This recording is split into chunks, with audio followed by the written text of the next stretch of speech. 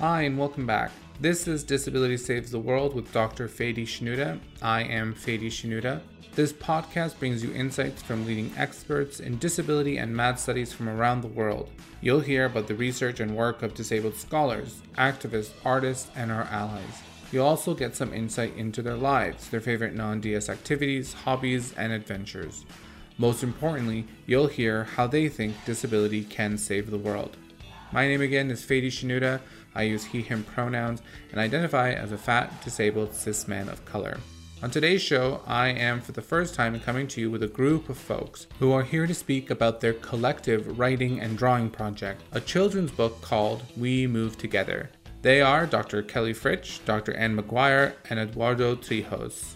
Kelly Fritsch is a disabled writer, educator, and parent living in Ottawa with her mischievous cat, Lulu. She's an assistant professor in the Department of Sociology and Anthropology at Carleton University and the co-editor of Key Words for Radicals, a contested vocabulary of late capitalist struggle. Anne McGuire is an associate professor in the program for critical studies in equity and solidarity at the University of Toronto, where she teaches courses in disability studies and disabled childhoods. She is the author of War on Autism, on the cultural logic of normative violence. Eduardo Trijos is a Costa Rican multidisciplinary artist, a lover of color, insatiable reader, and a parent of 2 boys. He currently lives in Toronto where he works as a graphic designer. I'm excited to speak to them about their project. It was really exciting and also challenging to try to figure out what parts of the story could be told through the images themselves and what parts then needed additional language. We knew that we wanted something very colorful, just kind of showing that, that joyfulness we wanted to communicate in the book. And how it came to be.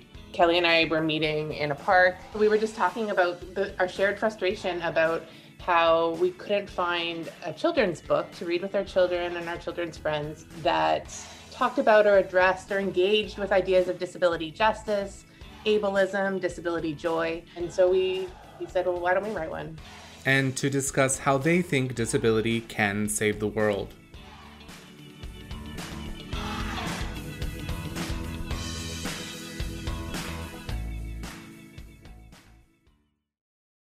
Thank you all again for coming on the podcast. I really appreciate it. I'm really looking forward to having this conversation with you. And it's so exciting that you are the first kind of group to be on the podcast. So I want to jump right in and ask, tell us about this project. How did it come to be? So I think it was about 4 years ago is when we kind of had our first conversation about it. And this was outside of the CDSA conference at Ryerson. And Kelly and I were meeting in a park downtown, and we were kind of just talking about our shared frustration. We both had, quite young children at the time. I think Kelly's youngest was just a baby at that point. And yeah, so we were just talking about our shared frustration about how we couldn't find a children's book to read with our children and our children's friends that talked about or addressed or engaged with ideas of disability justice, ableism, disability joy, and things like that. And so we said, well, why don't we write one? And then we kind of pulled Eduardo into it. Well, I will just say that you and Kelly kind of plotted the whole thing, and you kind of brought me in at some point.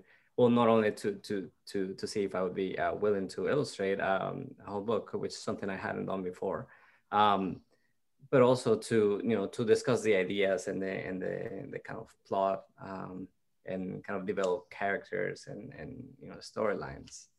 Kelly and I were kind of starting to talk about the text, right? So when we're academics, like we kind of thought, okay, words are a thing. So we're going to talk about the storyline, and we developed the storyline and some words to go along with it. Originally, it was quite simple. We move fast, we move slow, and then we kind of developed it from there.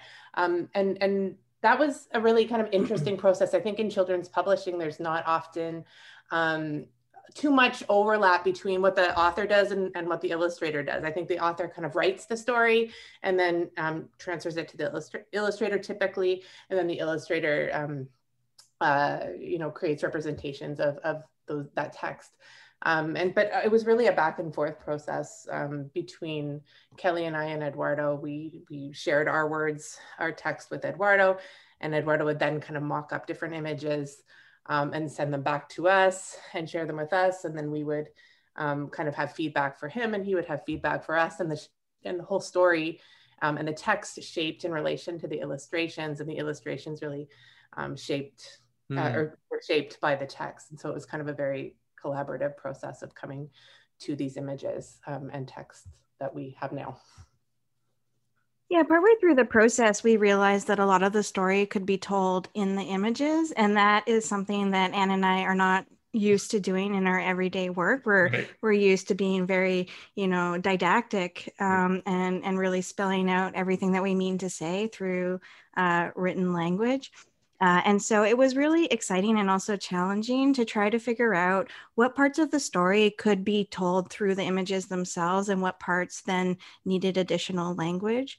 And this is one of the ways in which we came to develop the glossary at the back of the book, which is this section that sort of gives more context and depth to some of the ideas that we're talking about, like ableism, like pointing out different kinds of assistive devices. The glossary really gives people language tools to talk back to ableism or to think about disability culture. And so we developed that glossary precisely because we couldn't say everything in the text of the story, and we couldn't say everything through the images either. So for all of us, it was kind of this process of figuring out how we take these amazing ideas that are transforming the world and give it to children and families and community members in ways that can be easily understood through multiple kinds of modalities. So in the images, through the text, and then sort of more through a glossary encyclopedia approach. I wondered about the three words that are the title of the book that kind of frame the book, the idea of moving, the idea of togetherness. Were those central ideas from the beginning? Did those evolve throughout the writing and drawing process? And why concentrate on this idea of moving together? I mean, I think when I started writing the book, it was really this moment for us in disability community where disability justice as a framework was really taking off. Disability justice as a framework has been around for over 15 years, but it was really starting from our perspective, to be influencing scholarship and wider social movements outside of disability movements. And so there was really this idea that if we're going to change the world, we need to take disability seriously as a major component of that. And so that's going to mean moving together with disabled people who are often left out of other kinds of social movements because of accessibility barriers, ableism, and people's own kind of limitations. So I think as I remember it, we moved together, we moved fast, we moved slow, were the basis of how we started developing the story.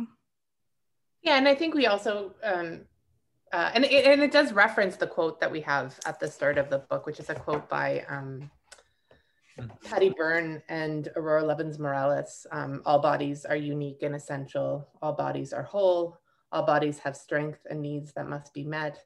We are powerful not despite the complexities of our bodies, but because of them, we move together with no body left behind. This is disability justice. And so those words, I think, had a big impact on how we were kind of thinking. And obviously disability justice politics is underpinning a lot of the themes of the book. And another thing I think that the idea of we move together gives us, and Kelly was getting at this as well, is this connection between our small movements, our individual movements, the ways in which we move through our communities as people, as families, as communities, as friends, and kind of broader social movements and social organizing and the ways in which movements move together. And I think that kind of idea moving and moving together gave us, a springboard for thinking about all the ways in which those minute and larger movements are connected. Yeah, absolutely. And then also because so often with disability, it's a very individualized approach to understanding what's happening.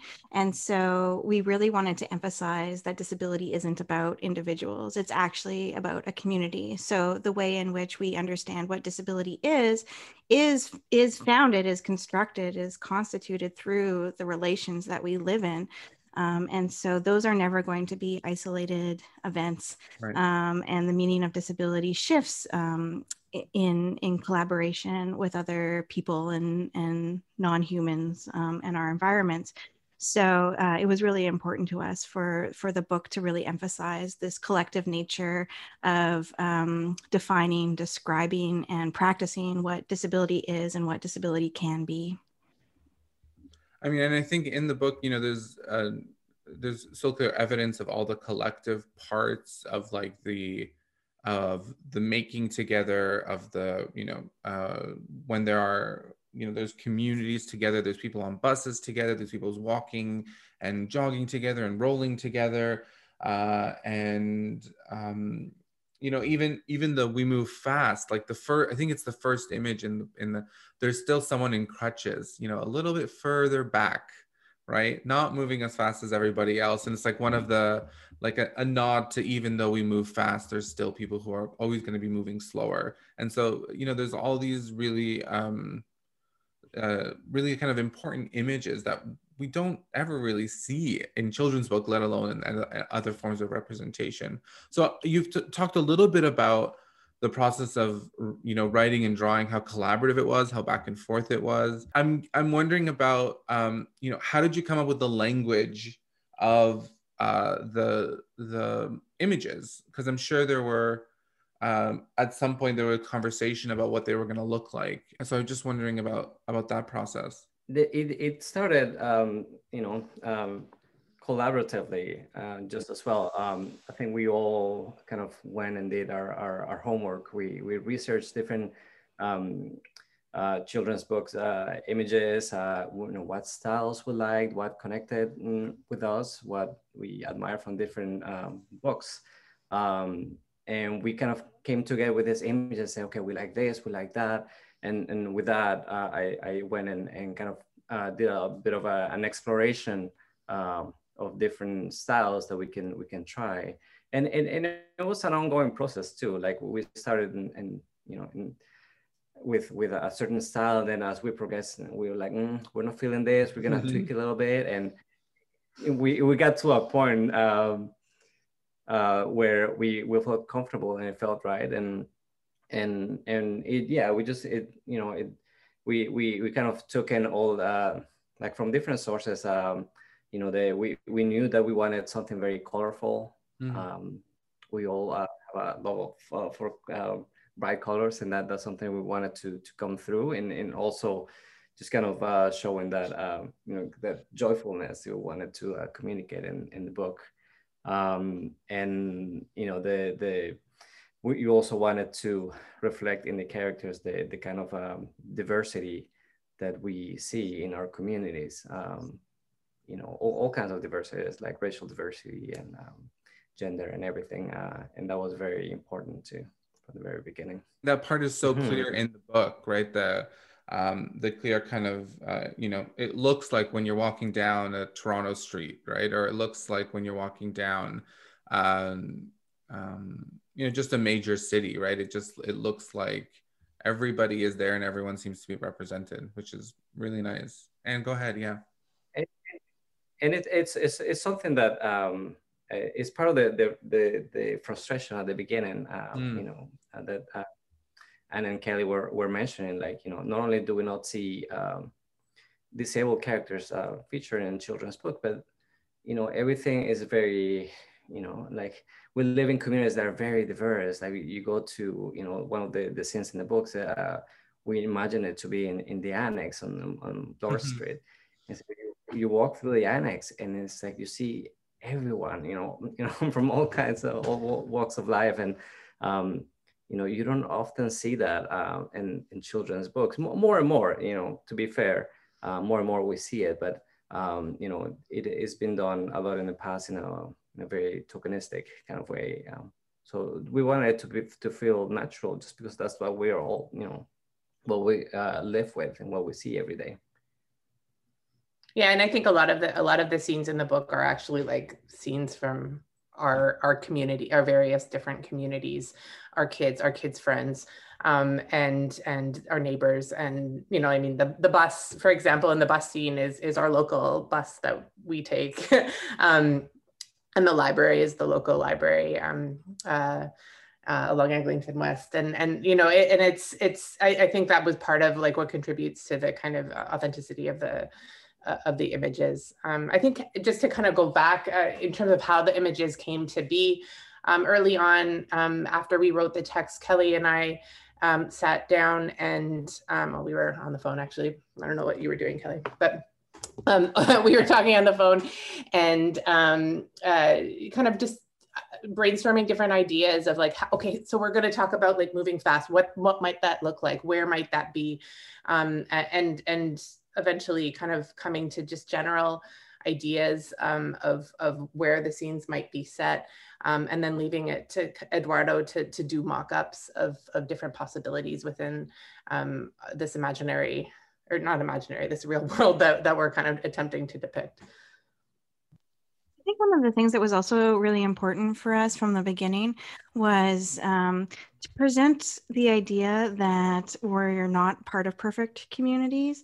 And so the very opening scene with We Move Fast, these kids are really excited, and you can see this at the playground all the time. Kids get an idea for a game and they just take off. They get caught up in their imaginary world, and they can lose track of what's going on around them.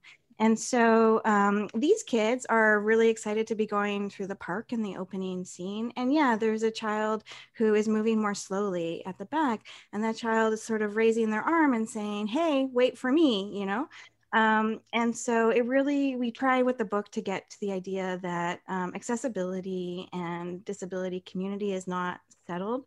There are conflicts, there are challenges, and these are things that we need to be open to discussing and thinking about, and then changing how we do things.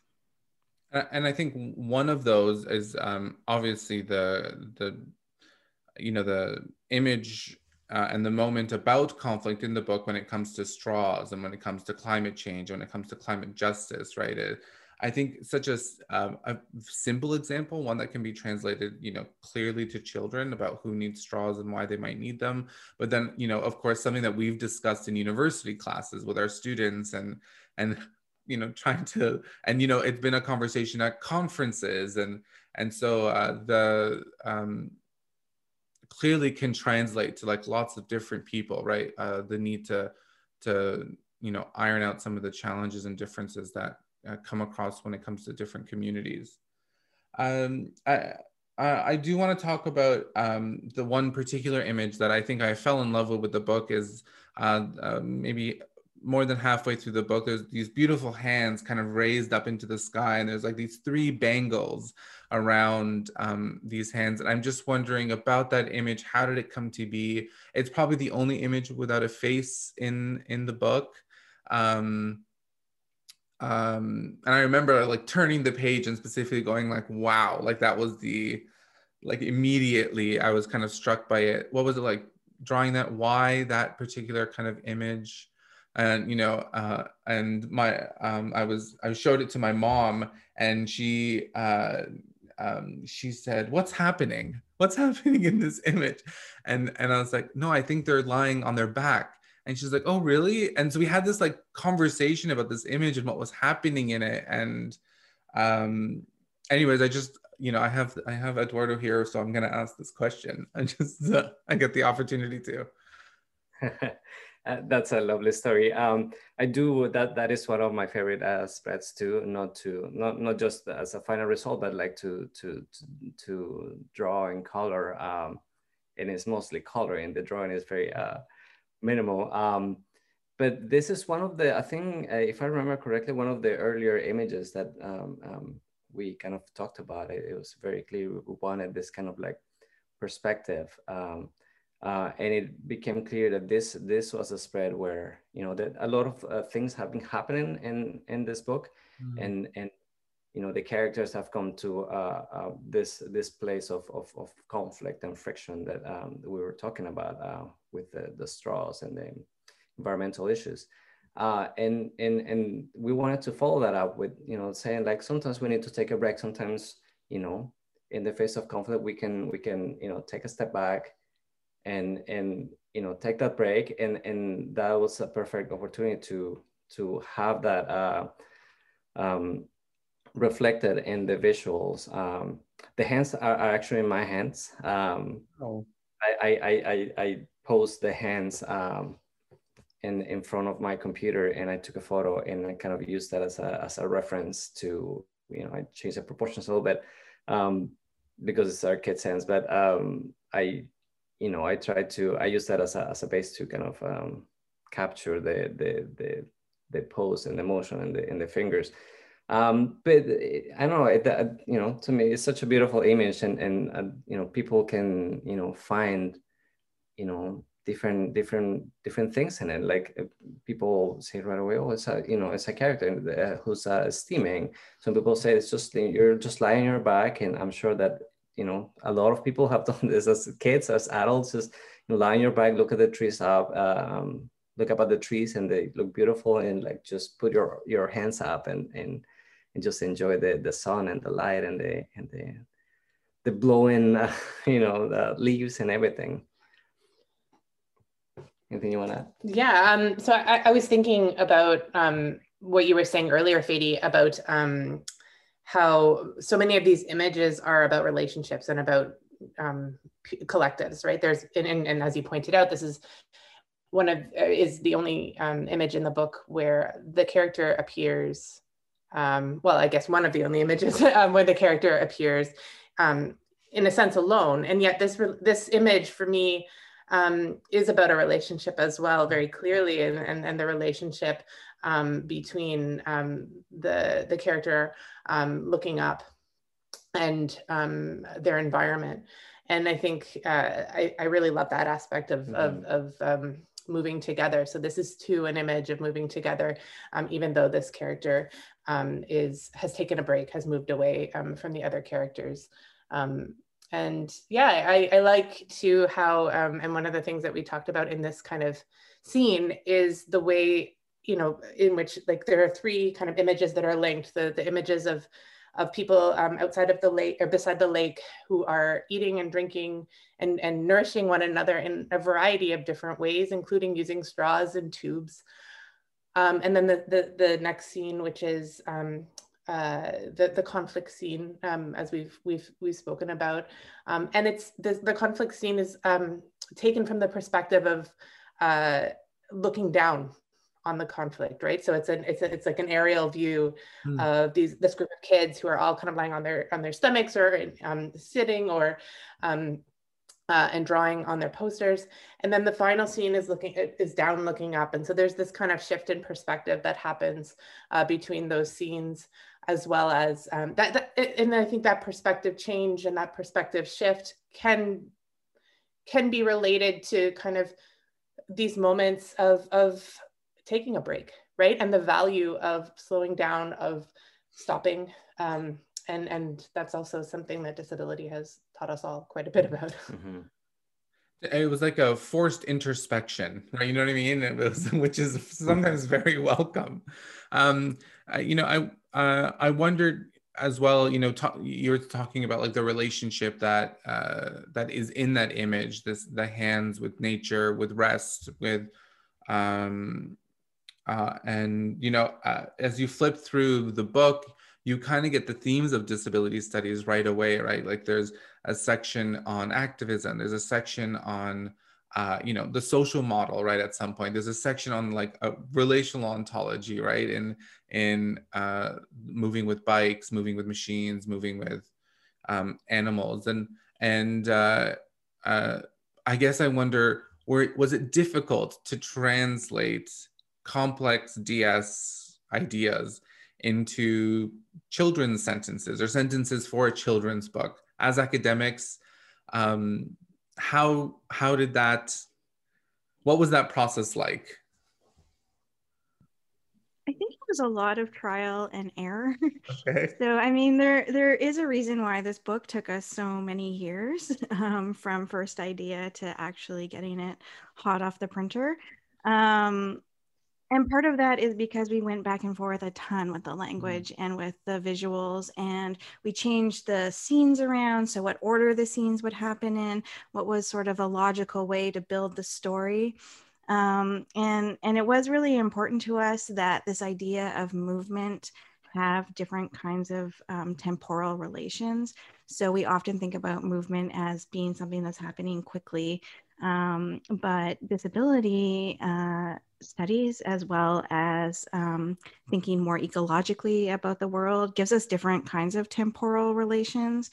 And so moving slowly or stopping to take a break, where you sort of put yourself in more of a temporal relationship with wind and light, and maybe the grass that you're lying in, that gives you a different sense of movement and changes your perspective on what it means for social transformation. So I think a lot of the ways in which we figured out the language was also putting ourselves into these moments and thinking about how movement changes our perspective. And so thinking about academic ideas that we talk about in the classroom and translating them, it's never going to be just a one-off. It sort of happens through conversation. Yeah, and I think, you know, we've kind of touched on this, but, you know, at the very beginning, we did have kind of these ideas that we wanted to talk about. We wanted to talk about, or not to talk about necessarily, but to kind of engage and bring to life, animate interdependence. We wanted to touch on intergenerational memory, and transgenerational memory. And so these are kind of big concepts that we do talk about in the lecture hall, that we wanted to, that are also quite simple, I think, in some ways, because they are rooted in our everyday lives, and they're rooted in concepts that I think many people are familiar with on some level. And so, you know, like this idea of interdependence, it's a big word. And if you say it out loud, you know, I'm sure a lot of people be like, what are you talking about? But, you know, it is a very kind of simple concept in many ways, you know, like this image of the bee and the flower, you know, what is the relationship between the bee and the flower? And that's a really kind of interesting way to start to talk about the ways in which our relationships and our existence, our flourishing, our well-being is dependent upon a network of other beings and technologies and environments. And that is a conversation that can be had with grown-ups, and it's a conversation that can be had with really young children as well. And I think that, you know, this trial and error oftentimes was kind of us sitting down with our own children and say, okay, like, let's have this conversation. How are we going to talk about this together? What makes sense to you? And so I think that was kind of another component that we didn't talk about earlier about in terms of the collaboration of the book, is the conversations that came after we had a first draft of the book, conversations that happened through reading to our children and our children's friends, conversations that happened when we sent the book out to, you know, all sorts of different people in disability communities across Turtle Island. And got feedback from those folks as well. And so then the book took shape in different ways again through those conversations that happened after the first draft. Wow. Yeah, and not only did we send it to disability communities, but the press also read a first draft of the book, and those are people who are less embedded in disability community, and so for them it was it gave us a really good outsider's perspective of how the book might be read by people who aren't quite as familiar with these ideas. And they had a lot of suggestions for how we could tweak the language or modify some of the images. I mean, it's, you know, as someone who feels like they can, you know, get some of the themes that you guys are trying to get across. And it feels like a considerable amount of work, right, to distill some of these theoretical ideas, but they're communicated so beautifully and so easily, I feel. So there's just so much work that went into this, and it's just I mean, it's a great piece of work. I want to talk a little bit about what it was like to draw yourselves into the book, and also to draw your friends, some of your friends, into the book. And was that process intimidating or fun, or yeah, what was that like? um, I don't think it was intimidating. I mean, I think it was maybe intimidating to get Annie and Kelly's likeness. You know, that was, you know, that was fair. I didn't think much about drawing myself. Hoping that I, you know, I don't know, draw myself any better than I actually look. I think it's fine. I think I just tried to get, you know, and there's so many characters throughout the book that that we wanted to include many like disability activists and people who have been influential, and we wanted to honor by including them. So I tried to, you know, portray them in a you know, portray their likeness, and while, you know, keeping the style of the book. Right. You know, in some cases, I would draw someone, and then Kelly and I would say, okay, it's too realistic. Let's just tone it down a little bit. It should be more in the style of the characters. Okay, that's fair. So yeah, it's a matter of, like, you know, capturing the essence of the characters, and you know, making sure that everyone's well represented. I think in terms of the book, you know, it's based on a lot of our actual experiences. So not only the experience of not being able to find children's books that talked about disability justice or ableism that we could share with our own children, but also our everyday frustrations of experiencing ableism or witnessing the ways in which ableism is affecting our communities. So the scene of going for ice cream and not being able to get into the ice cream shop, that's an experience I have had in Ottawa with my kids in the heat of the summer, where it's like, let's go get some ice cream, and then we show up and there's no way to get in. And so, you know, one of the reasons why we included ourselves was precisely because we've had these experiences. And so it has shaped our perspective on the world. And we wanted to be able to share that with others. I love that. Yeah, I think I was thinking, like, almost every spread has a story behind it, you know, like that, you know, we've talked about that we've either experienced or, you know, yeah, we experienced, like the Tangled scene actually happened as well. Like we were, my child and I were at a book release for Eli Clare's Brilliant Imperfections at Tangled, and my son was quite young at the time, and it was the first time he really kind of was captivated by the ASL interpreters, and you know, the kinds of conversations that evolved, and after that initial encounter, that curiosity, that wonder that came from that experience. And so I think, you know, drawing us into it felt natural in the sense that we were drawing our experiences, we were drawing our worlds. But also, you know, like what you were mentioning about incorporating other kind of figures into the book that are real people. And we talked a lot about citation. And Kelly and I are academics, we cite, and this is what we do when we write about different concepts. And we couldn't necessarily do that in the same way in the context of the children's book.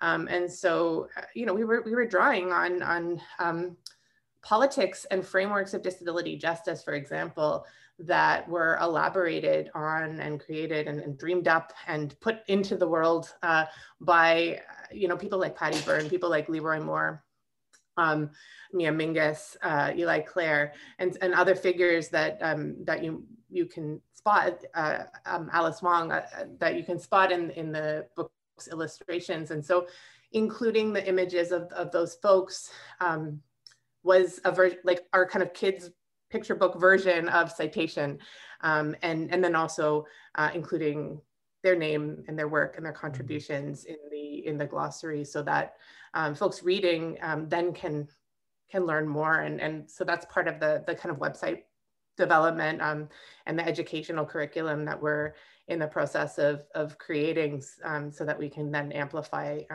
the perspectives of various disabled artists and activists that we touch on in the book. I mean, that's drawing them in as a form of citation. That's a really cool, almost like a, you know, a crip way of doing things, right? Just finding a different way of like, of putting people in, acknowledging their work. That's really cool. That's really cool. I guess I want to move on a little bit to thinking about behind the scenes a little bit. Were there moments of learning? Was there a particularly funny moment in this project, or things that really changed throughout the process? I would say the whole thing, it has been a learning process. It still is. I mean, you know, Anne and Kelly have published books before, and not children's books, but, you know, academic books. So they know a little bit about the process of publishing books. This is new to me, so I did learn a lot about how to, about working with the press and putting the book out, and et cetera, et cetera.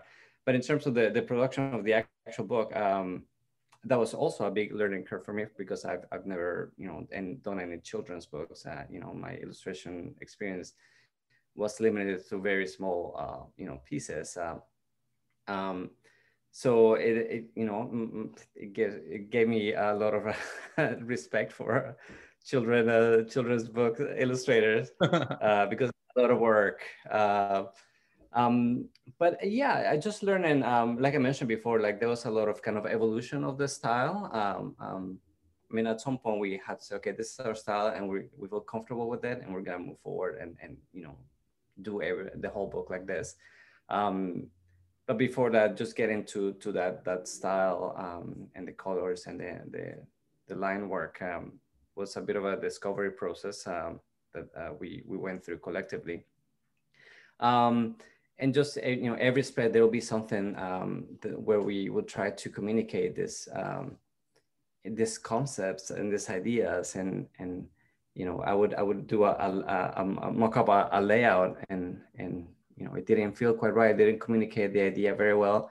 So we'll try it in a different way, or a certain character, the posture, the hands, the action, something didn't feel quite right.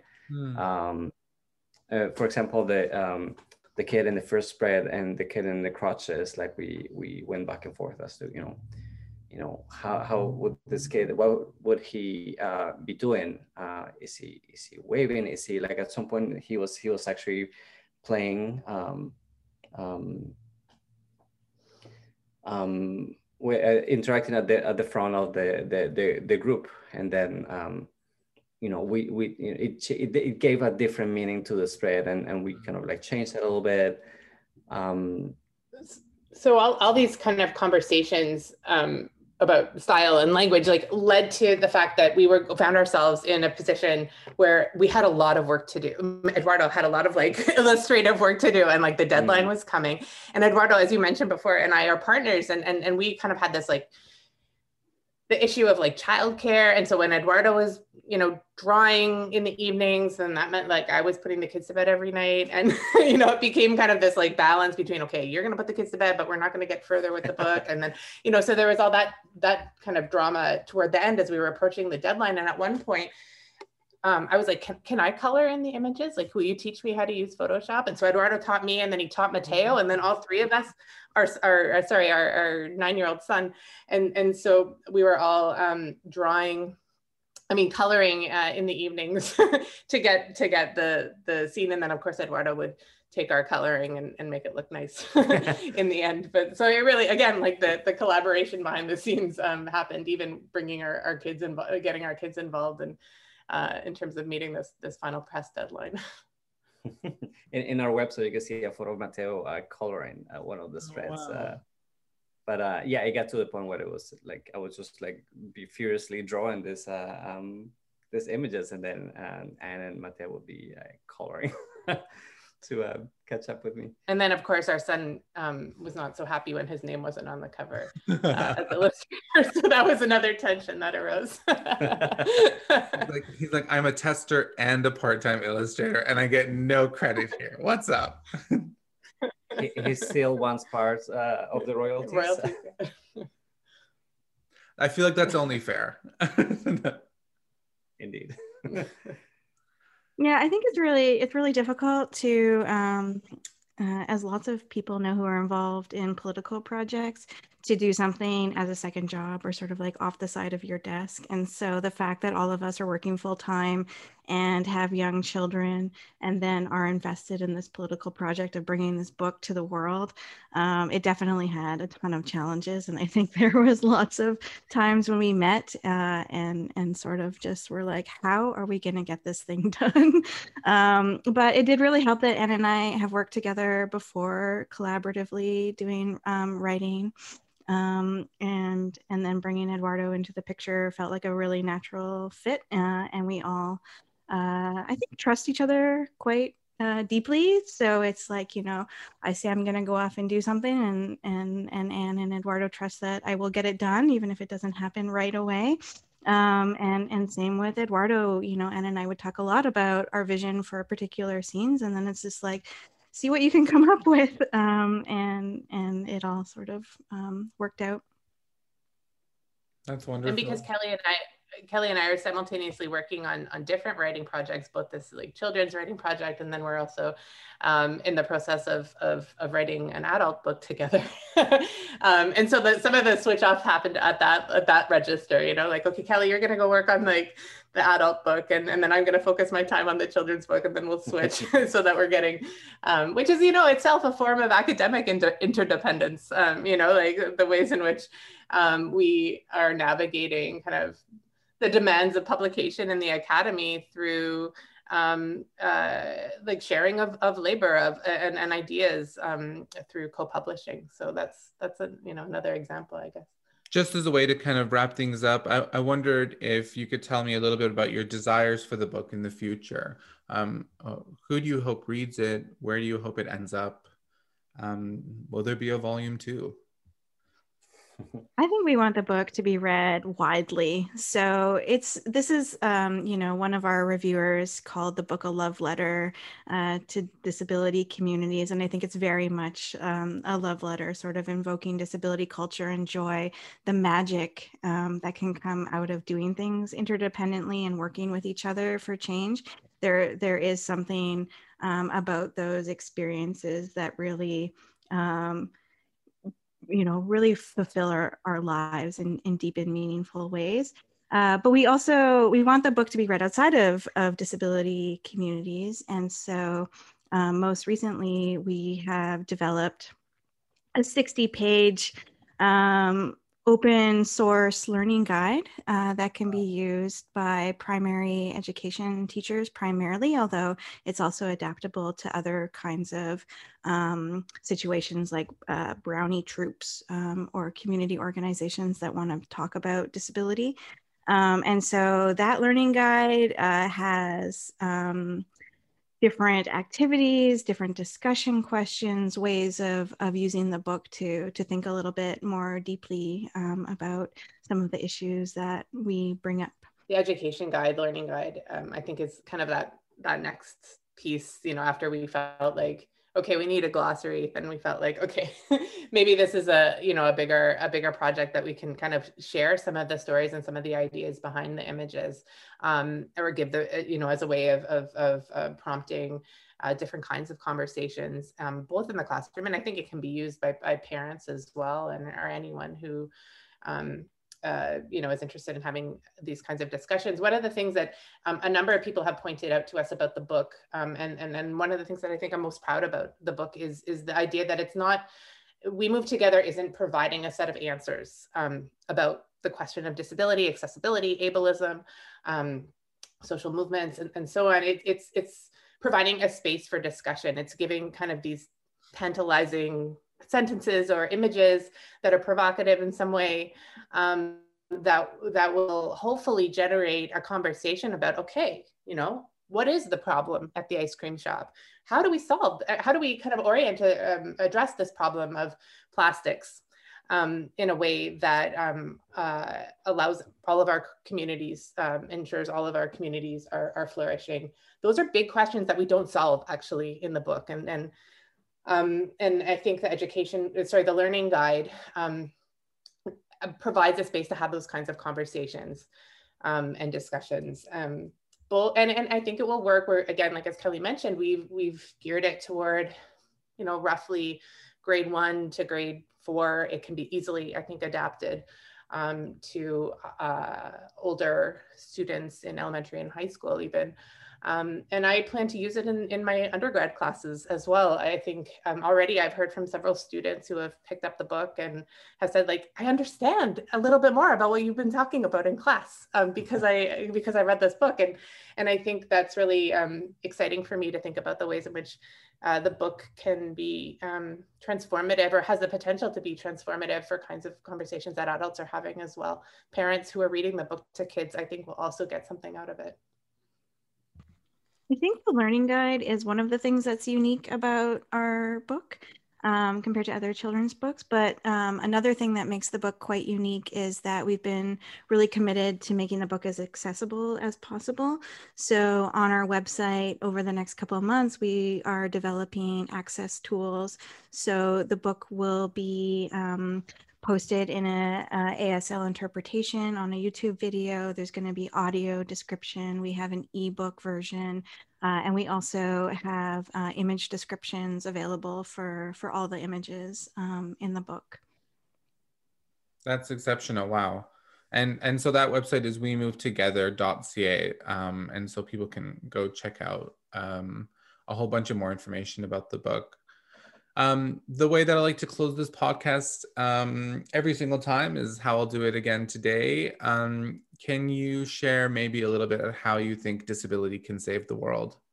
Well, I mean, I'll go first. What I was thinking when you had posed that question, and I know you posed it at the end of the podcast, is that, you know, disability justice, I think disability justice politics in a sense, and also the narrative that is put forward in our book, is that disability might not be able to change the world on its own, right? We move together. That it's not the singular answer to transformative change. But disability does have something, I think, profound to teach us about how we might enact change, the process through which we might enact change. So one of the things I've kind of learned a lot about by kind of being a body and a mind in the world, a varying body and mind in the world. And one of the things that I think I've learned a lot through like this various disability relationships is that change never happens alone. It's always, happening in relation to other beings, other entities, other relationships, this idea of interdependence. And I think disability offers us kind of a way of thinking about our interdependencies, a way of considering and then reconsidering, are we maintaining good relations with our various counterparts in this world? And so I think disability offers us a space to think about how we move together. And then moving together is what changes the world, or what offers us a way of enacting transformative social change. I fully endorse that position. I guess my non-academic response would be, I think that something that is very noticeable during this pandemic times is, how the way that we all have had to kind of adapt to life in the pandemic, with living with COVID and with all these restrictions, and that's something that disabled people have done really well all along. Like, because there's something that they know of, like the having to adapt, having to live with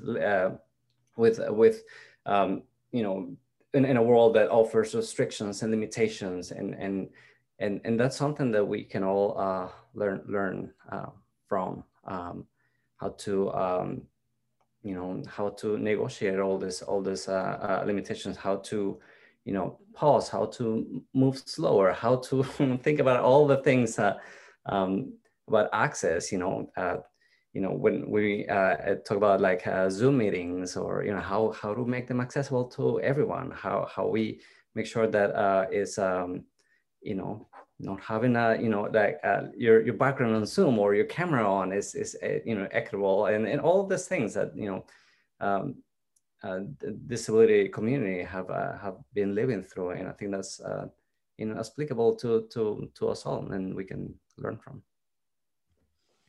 I think another way that disability saves the world is that there is no one solution to all of the problems that we face.